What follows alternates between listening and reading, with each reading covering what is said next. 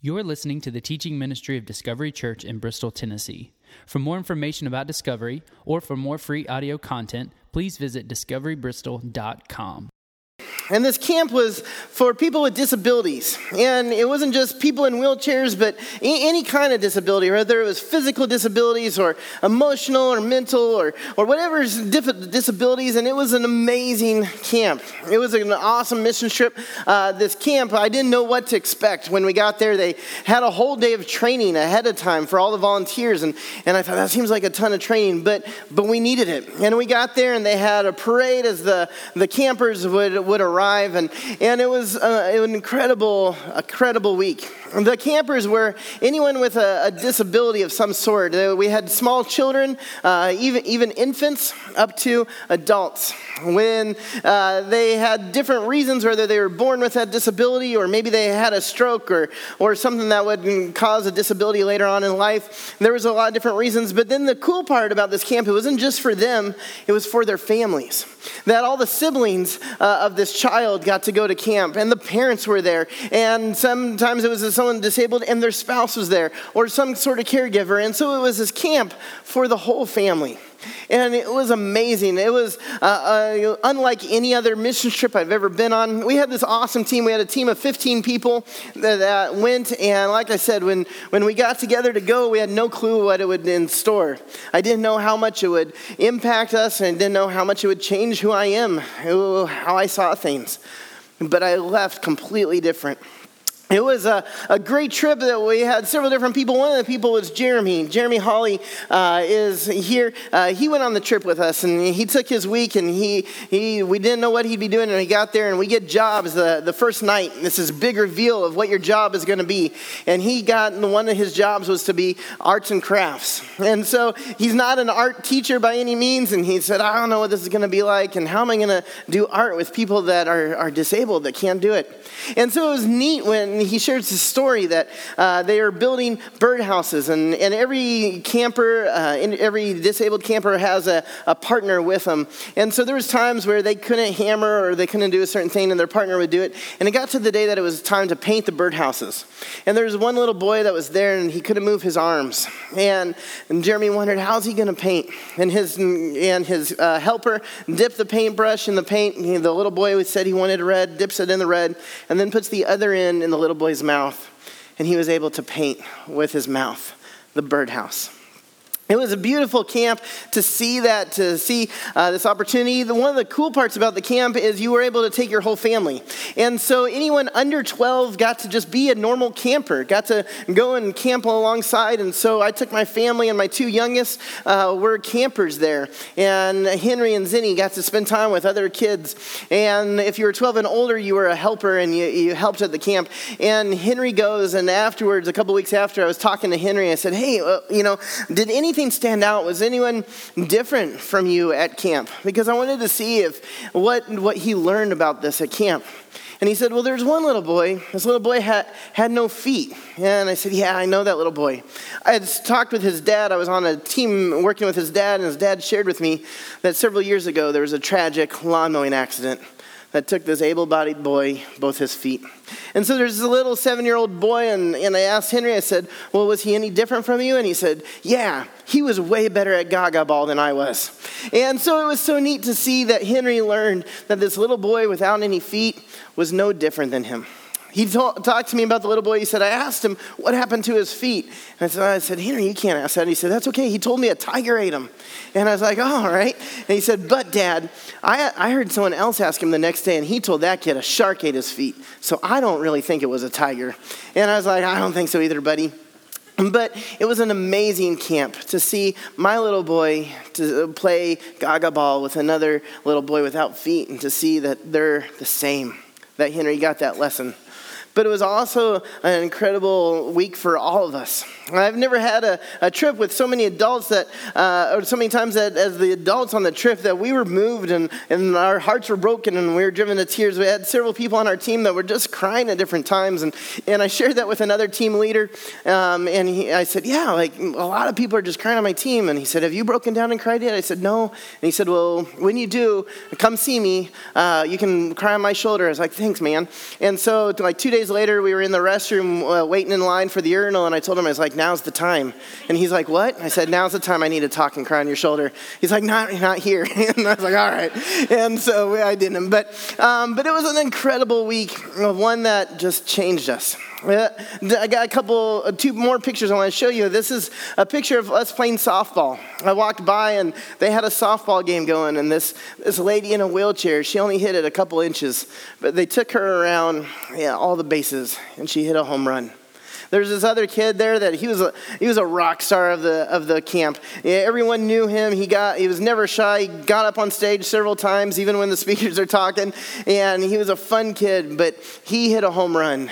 Something he would never do at any other camp. I got a video to show you of it.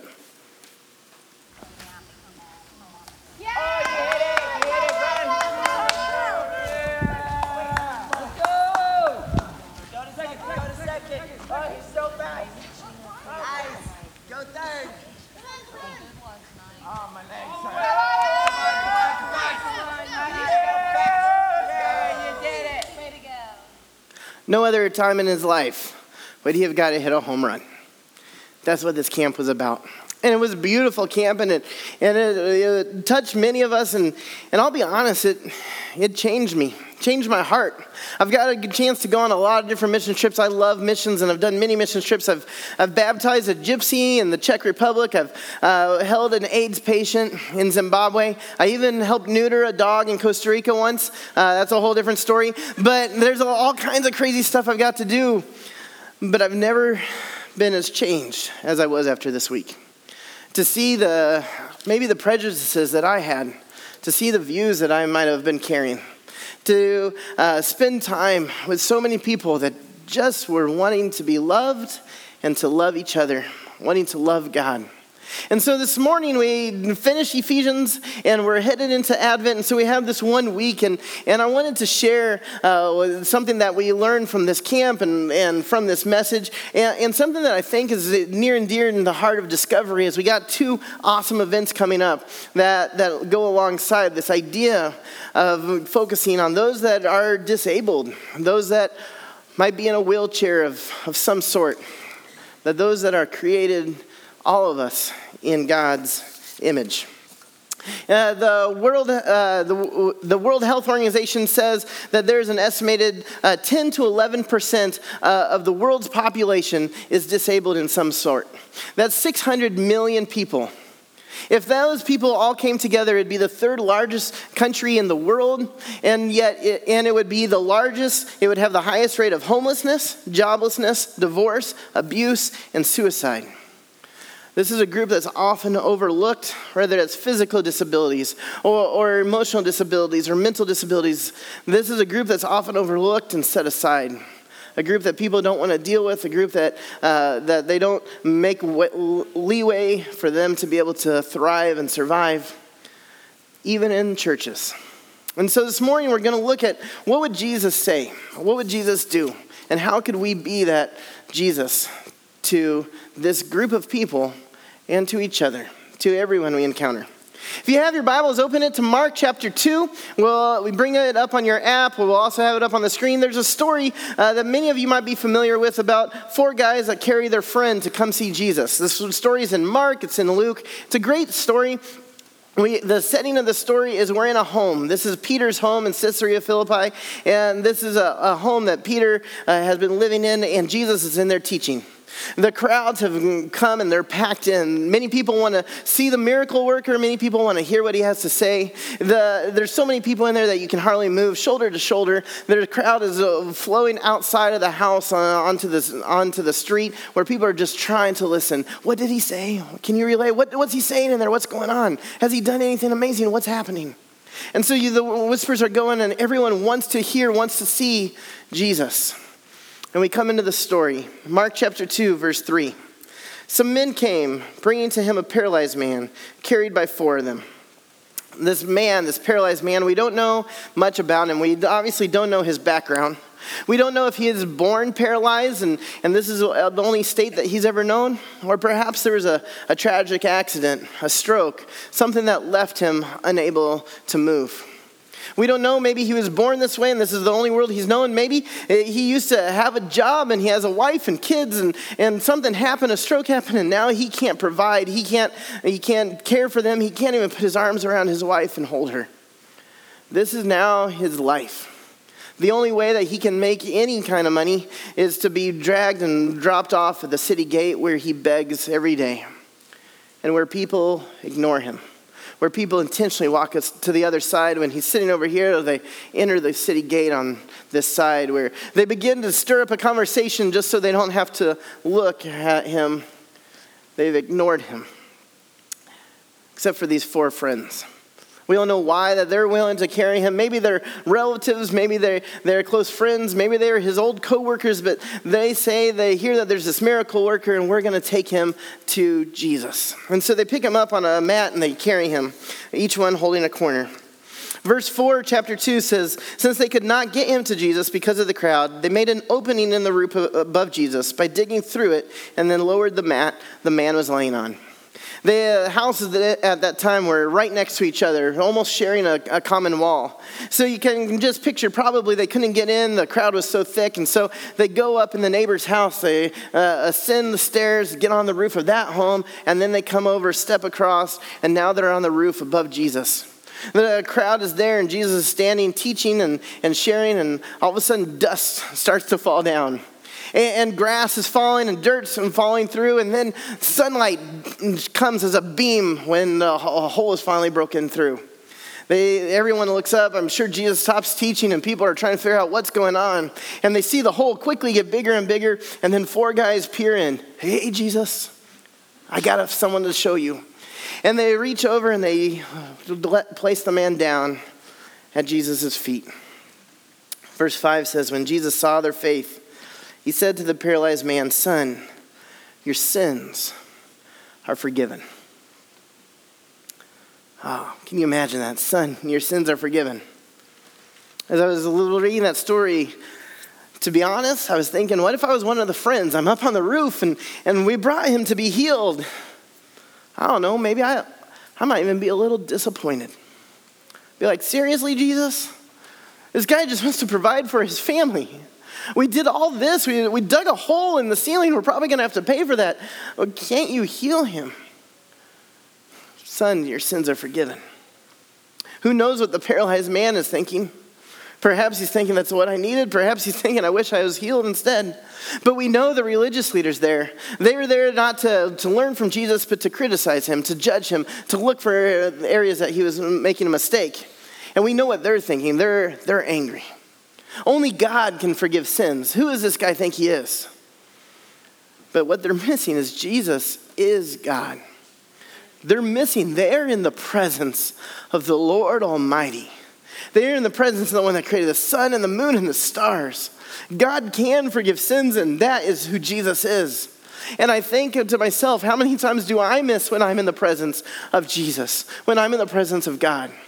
How many times do I get so caught up in my life and in the things that I'm doing that I miss the presence of God? Times at this camp where I was focused more on my job as the sound tech guy that I missed out on opportunities to see Jesus shining through one of the participants in the talent show. That I missed and I'm in the presence of God. Perhaps you've done that as well.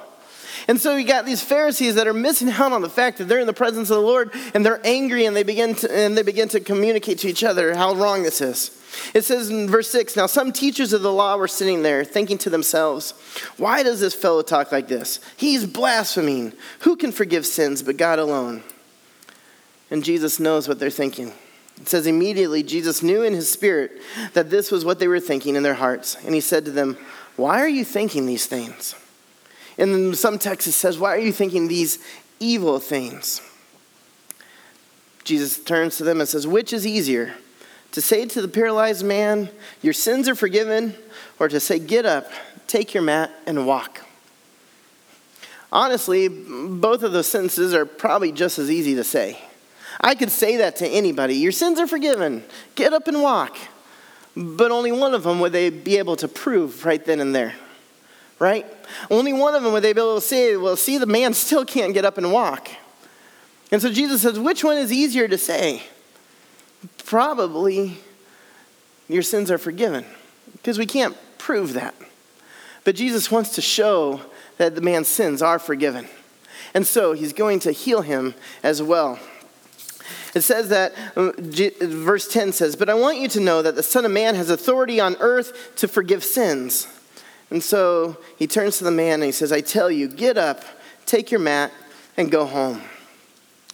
At this moment, the man feels the power of Jesus in his body, and he begins to stand. It says he got up, took his mat, and walked out in full view of them all. Imagine this man, we don't know, maybe he's never been able to walk. And so he stands on wobbly legs, not knowing quite how to do this. And then he bends over, and imagine that moment, that he's rolling up the mat, this mat that he's had to sit on all the time. This mat that's been filthy, this mat that's covered in probably his people's spit as they spit on him as they walk away, spitting on the poor crippled beggar. And he picks up the mat, and this mat that has been carrying him for so long, he is now carrying. And the crowd parts ways, and he walks out in full view, healed and forgiven. And says he got up, took his mat, and walked out in full view of them all. This amazed everyone, and they praised God, saying, "We have never seen anything like this." I love that passage. They're praising God, saying they've never seen anything like this, but they have seen Jesus do miracles. In fact, a very similar miracle in Mark chapter 1. So what they're saying is not that they've never seen him do anything like this, raising this crippled man to be able to stand. What they've never seen is someone forgive sins, to restore the soul, to make the man whole. This is a story of Jesus with a disabled person. So often when we do interact with someone with disabilities, we might pity them or feel bad for them, and that's not what they're looking for. That's not what Jesus did. In fact, he didn't even address the disability at all at first. His focus was on the man's soul. His focus was on who he was. He was a child created in the image of God. Genesis 1:27 says, "So God created mankind in his own image. In the image of God, he created them. Male and female, he created them." It doesn't say God created mankind to be able to walk. The crippled man was created in God's image. It doesn't say mankind was created to be able to speak fluently. Those that are nonverbal are created in God's image. It doesn't say God created people that are perfect, people that are able to process, people that are able to physically do amazing things. No. All of us are created in God's image. You and me and the person in the wheelchair and the person on the mat. The person with Down syndrome, the person with autism, the person with multiple sclerosis, the person who suffered from a stroke, and the person with whatever ailment is created in God's image, in the flesh. John 1:1 says, "In the beginning was the Word, Jesus, and the Word was with God, and the Word was God." And then 1:14 says, "The Word became flesh and made his dwelling among us. We have seen his glory, the glory of the one and only Son, who came from the Father, full of grace and truth." Jesus came down in the flesh. It doesn't say that God came in an audible voice alone, just reaching those that were able to speak. That's not the way that he would relate to all mankind. It wasn't that he came in writing that he'd just be able to process and relate to all mankind and for those that can read and process mentally. No, he came in the flesh. What each of us has. Rather, whatever disability you have, you are created in God's image.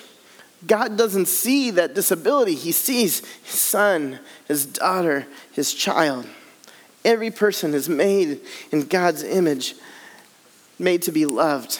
As we just went through the book of Ephesians 2 says that we are God's masterpiece, created to do good works through him, through Christ Jesus. Every person is God's masterpiece, created to do good works. And so often when we might see a disability, when we see the lady in the wheelchair, when we see the crippled man, when we see someone with a mental disability, we maybe see their shortcomings and see what they can't do instead of seeing what they can. that we are created to do good works, that we are God's masterpiece. Instead of seeing that person on the crippled mat or in the wheelchair, to see that this is a masterpiece of God created to do good works, how can we help them to do those good works? How can they bring glory to the Lord? How can we do this together as one body?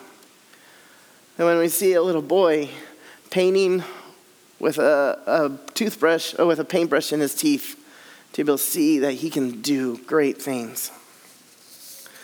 Whenever people are looking for Jesus, they hear Jesus is in town, a surefire way to find him would be to go where the outcasts are. To go where those that have been set aside, those that have been kicked out of society, those that have been looked down upon, Jesus would be there. He would be there reaching out. He would be there caring for them. But the reality is, something that I saw at this camp, is that's all of us. And Catherine Wolf was in the wheelchair. She's the leader of this camp, and like I said, I think I've shared that she had a stroke, and shortly after her children were born, and she had a stroke, and it permanently put her in a wheelchair, and she can't talk very easily, and their entire world was changed. But she shares, my disability, you can see. You can see my wheelchair everywhere I go. But something that stood out so much to me, she shares, everyone here has their own wheelchair. We all have our own disability. We all have our own things that we're dealing with. We all have our own struggles. We all have our own situation that could either pull us away from God or that we can draw closer to him. She says, my wheelchair is easy to see, but we all have a wheelchair. And so she talked about that. For that little boy, his disability is 2 missing feet. For some, it might be having a stroke. For some, it might be autism. It might be different avenues. But for some, it's not even anything visible like that. For some here in this room, our wheelchair, and I say ours, is something different. Our wheelchair might be debilitating pain from the past, physical or emotional pain that we just can't seem to get over. For some of us, it might be a horrible self-view, that we're critical and we fluff it off with jokes, but we think so poorly of ourselves. For some, it's a prejudice that we're unwilling to break and to get over. For some, our wheelchair might be a short fuse, quick to anger. For some, the wheelchair might be an addiction. For some, it might be debt that you can't seem to get out of, but you just keep growing because you can't stop buying things. For some, our wheelchair is different for each one of us. But I'll be honest, each one of us has a wheelchair. For Catherine, it's really easy to see. But I have one, you have one. And Jesus would go to those and the outcasts, those that are struggling, those that are dealing with something, those in the wheelchair. Jesus would come to you and me. There's a Greek word that's used in the New Testament, and it's interesting. It's translated 2 different ways based on the situation. When we see the story of the woman that is bleeding, right? She comes to Jesus, and she's been bleeding for 12 years, and she comes to Jesus, and she grabs onto the hem of his garment, and he stops, and he says, power has left me, and everyone turns, and they'll be like, everyone's touching you, but he knows that the one person touched out in faith, and she confesses that it was her, and he says to her, because of your faith, you have been healed. This Greek word is translated as healed. But then we have the same word used in a different story. There's a woman that loves Jesus and has great faith. And she comes to him in the banquet. And she's crying and tears are rolling down her cheeks. And she pours out perfume. And she wipes his feet clean with her tears. And with the perfume, she wipes it with her hair. And Jesus reaches out to the woman and says, your faith, because of your faith, you have been saved. The same word is interchangeable, healed and saved. And I wonder if that's not the case throughout time. That so often we look for healing. That we look for healing from a disability or from a tragedy, from a long-term illness or something that we're looking for healing, but maybe we need to be looking for salvation. Maybe that's where our focus needs to be, is that we are saved. That when we look at this time of Advent, that Jesus came, and the Bible says that he came to save the lost, maybe he came to heal us as well, to heal and to save. That we are all in a wheelchair, and that we all need to be healed. We all need to be saved. Jesus tells a story to believers, to Christians like you and me. He tells a story that some of us are going to be separated, the sheep and the goats, and says that some of us are going to go to the kingdom of heaven and some are not. And you wonder, well, who are the people that are going? And he says, then the king will say to those on his right, "Come, you who are blessed by my Father, take your inheritance, the kingdom prepared for you since the creation of the world. For I was hungry, and you gave me something to eat. I was thirsty, and you gave me something to drink. I was a stranger, and you invited me in. I needed clothes, then you clothed me. I was sick, and you looked after me. I was in prison, and you came to visit me. You did these for the least of these. You did this for me."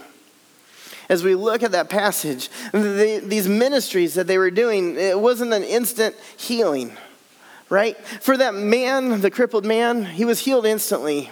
But for Catherine, she's still in a wheelchair. But these ministries are ones that continue on.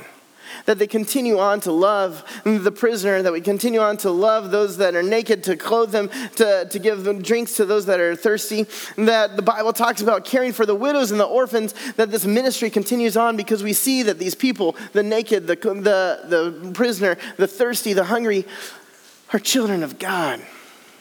That we would see the image of God in each one of those individuals. That we wouldn't just see a prisoner, but we would see someone that is the image of God, that we would see this as a child of the Lord, and we want to love on them and care for them. And in doing so, that person would see God shining through us. And so this morning, as we close out, I want us to think about that thought, that each one of us is created in God's image.